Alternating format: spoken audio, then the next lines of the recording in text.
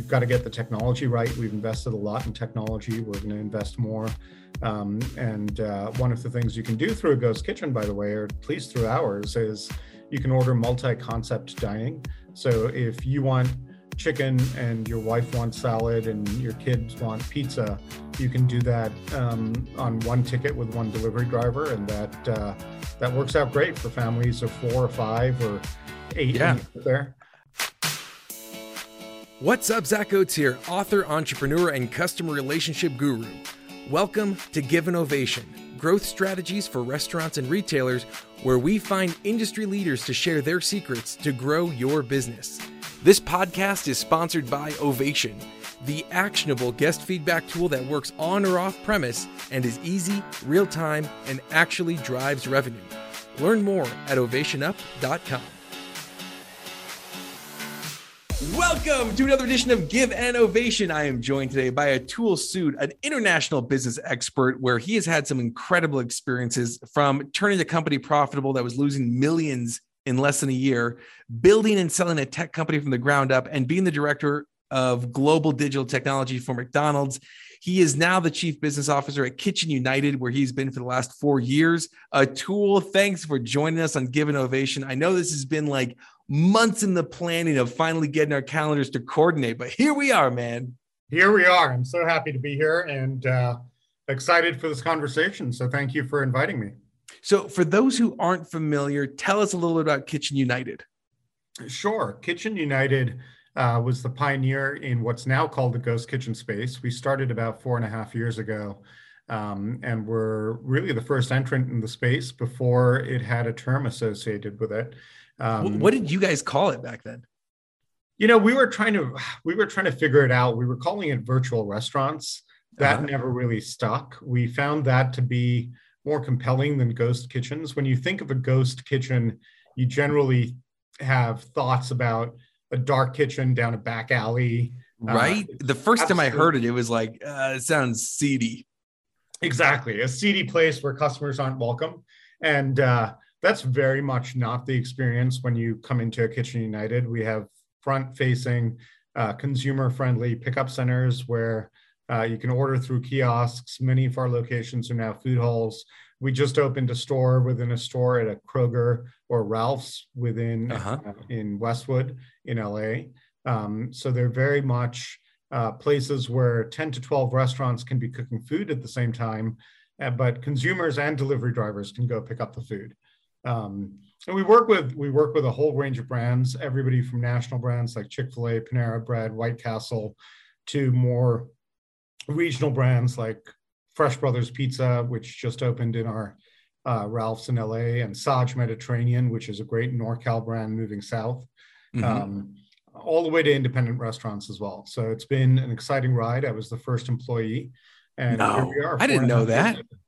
Yeah, I was first on payroll, so I managed to convince the investors to actually pay me for my time, which is great. which is a hard sell in and of itself. Exactly. That is super cool. Now, speaking of you and your philosophies and what you would do, I know that your LinkedIn talks about how you strongly believe in the power of friendship.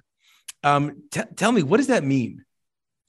You know, I've been in business development and sales my whole life, or my whole career at least, if not my whole life. And I've just found that relationships stick with you. So all of my jobs that I've had, I've become friends with the people I worked with. I've become friends with my clients. I've become friends with my investors. And when you meet good people, you want to stay in touch with them. So I make an effort of remaining in touch with people. I text people all the time, try to pick up the phone and have conversations all the time. And you and I have been texting like weekly for the last 4 months. We have been. You're good at it. You text back really quickly. But when you stay in touch with people, you know, business opportunities evolve, and it's soothing for the soul. You know, it is just good to know what's happening in people's lives. When a friend has a baby, it's good to congratulate them. Friends get married, friends go through hard times, and you want to be in touch with them. So I feel like business is far more, you know, I've never been one to say, hey, sorry, dude, this is just business. right? Uh-huh. That's not me. It's always personal. It's always, whether or not you're friends, it's a personal relationship game. And I'm fortunate to have a lot of friends. I think I don't know how many LinkedIn friends I have right now, but it's a healthy number. And I think that is, I love that. I know that it's hard to go this deep on a 15-minute podcast, but truly, I believe that one of the most innate human desires is the desire to feel important. That's something that we all have. And I think at the end of the day, when we die, whatever you believe happens, unless you believe that nothing happens, in which case, more power to you. But if you believe there is some kind of a judgment, I don't think they're going to ask about business, but I think they're going to ask, did you help people feel more important? Right? Did you elevate people? And I think that it really isn't ever just business. And I think that goes for, talking about partnerships, talking about business relationships, talking about customer experience. It's all around. And that's why it's so interesting, Atul, because being in the guest experience space, when a guest has a bad experience, why do they get so angry and they want to tell Yelp and Google and their mom and they text blast it out? And why? Because it's like someone has offended their feeling of self-importance. Yeah. And that's what it really comes down to, right? You didn't care enough about me to get my food right, to, make me not wait 10 minutes, to whatever. Yeah. And I think that's at the heart of human engagement in relationships and in everything. It's about that believing and helping others feel that importance, right? It is. And that's a great way to frame it. I love the name of your company, by the way. Ovation gives such a uplifting, it's just an uplifting feeling you get from even saying the name Ovation, and just absolutely love it. And, talking about how do we celebrate, what are we doing? I think that as we look at 4 years ago, when Kitchen United was getting off the ground, were there some people who kind of said, Atul, you were crazy, man? Oh, there were a lot. We went through the fundraising game, right? And you've been there. Uh-huh. There's some people who bite. There's some people who encourage you, but there are significantly more people who say, no, this isn't going to work. This is too early. This is too expensive. You've got the wrong team. Just a lot of naysayers. And we got lucky. We got Google Ventures in. We got them to invest $10 million early in the business. And then a lot of the people who'd said no to us turned around and called us and said, hey, can we get in too? Yeah. Remember us? We were like exactly. Super on board. Oh, man.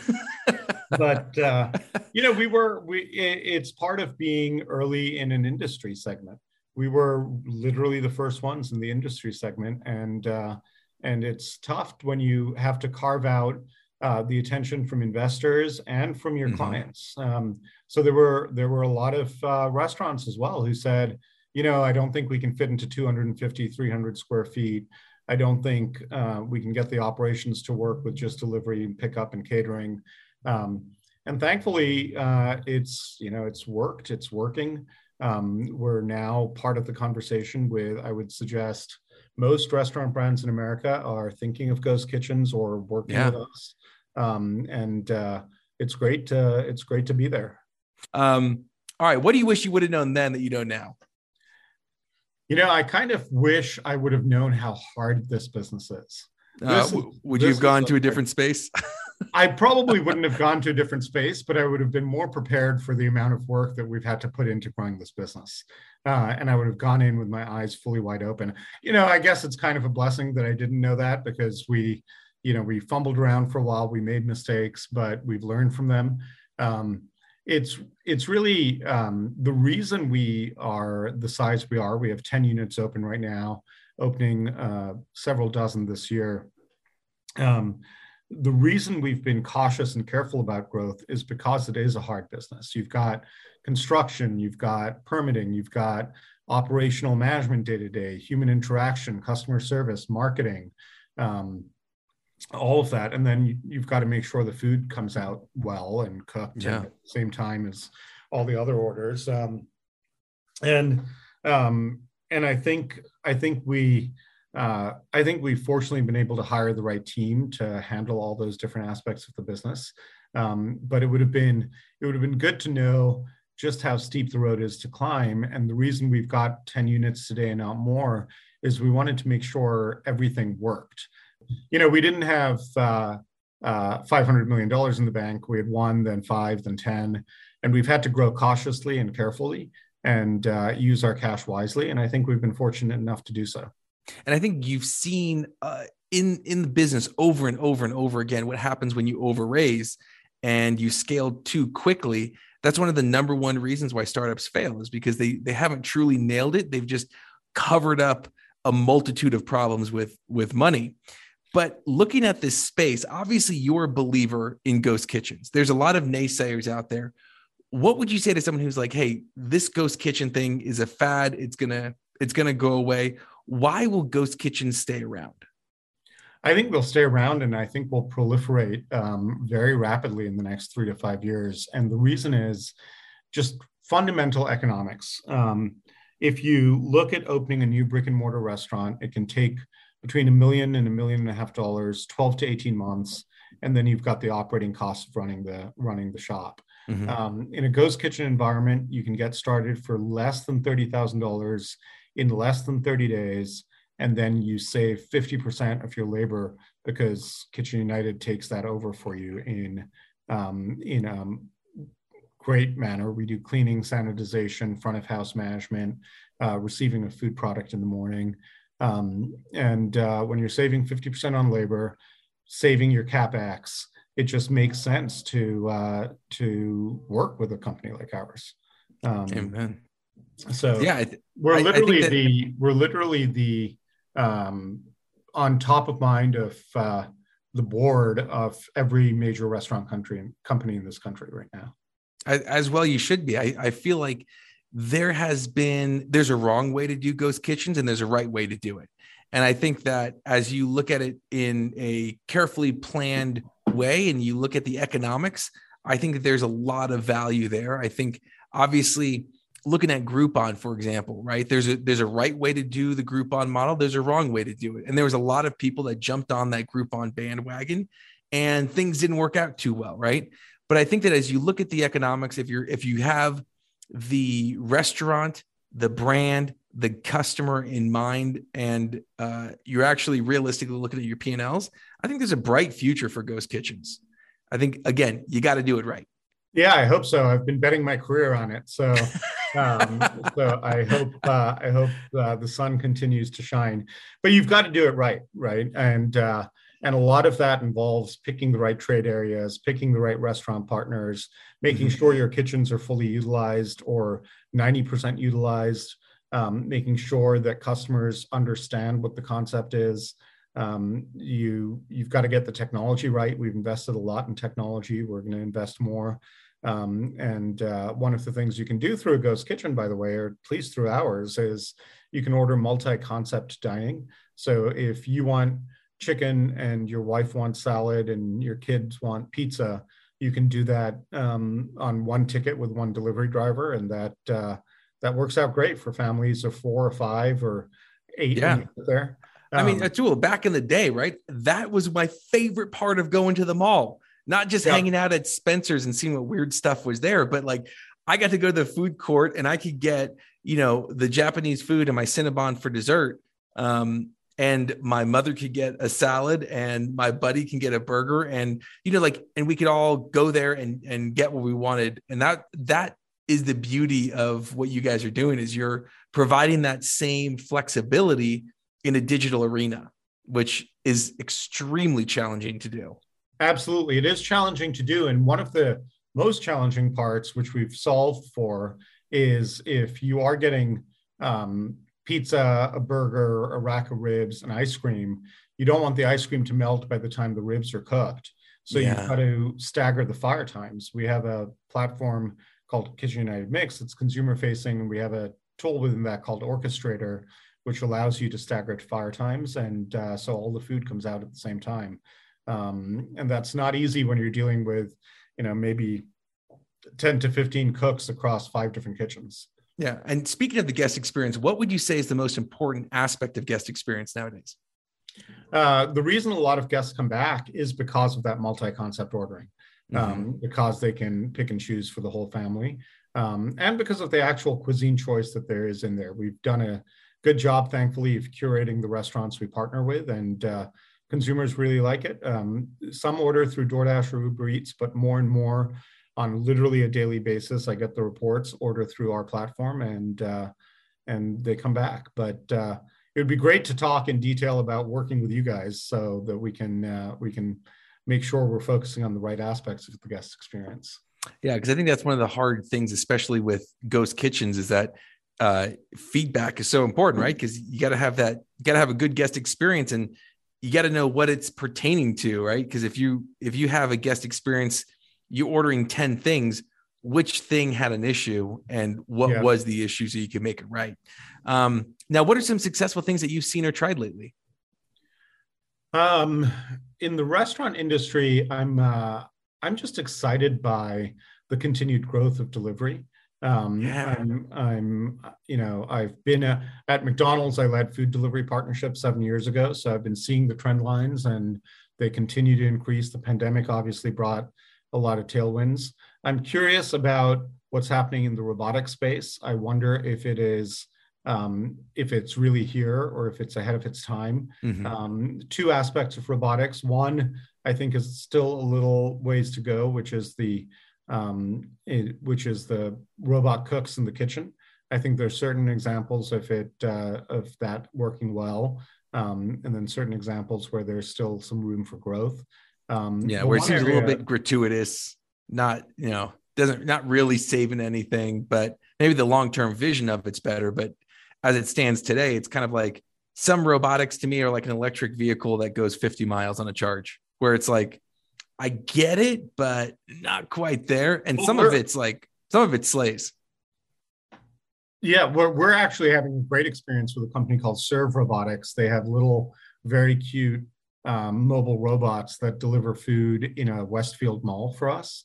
So they're roaming around the mall, very eye-catching, very, very cute again, and customers seem to love it. So we're having a good experience there. I think, when we get to truly autonomous delivery, whether it's 7 years away or 10 years away, I think delivery adoption is just going to skyrocket. Yes. There'll need to be some changes in infrastructure and parking lots and whatnot, but that will be an exciting time. I can't wait till we see what happens when we're at autonomous delivery. Yeah, I just got a new car that'll probably last me, next 5 years, in which case I'll get an electric car, and then I'll have that for 5 years. And the next car, I plan on it being fully autonomous. Yeah. I want to work on my way to work. I want to watch TV on my way to work. Oh. Listen to podcasts. There we go. I'll play reruns of this one. Exactly. And lastly, who deserves an ovation in the restaurant industry today? I think I'd say two people, primarily Corey Maniconi and Sean Fitzgibbons. They were the founding team behind Zuul. And that was a ghost kitchen company that we acquired, probably 4 months ago now. And Corey loves it. He speaks very highly of you and the company. Oh, that's great to hear. He's a great guy. Fitz and I work closely together, and I really think what they built was fantastic. The team was great. They have a great chief technology officer, Tyler, who's come into our company and just is already a rock star.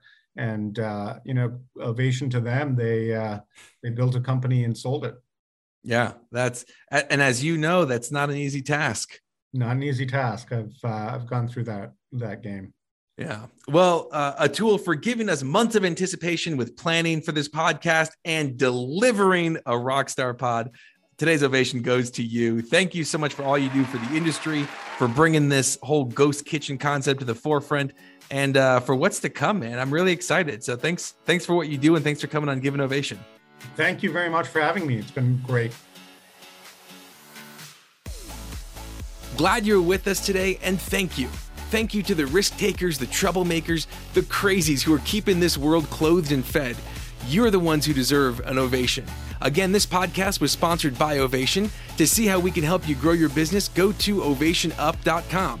Don't forget to subscribe, and as always, remember to give someone in your life an ovation today.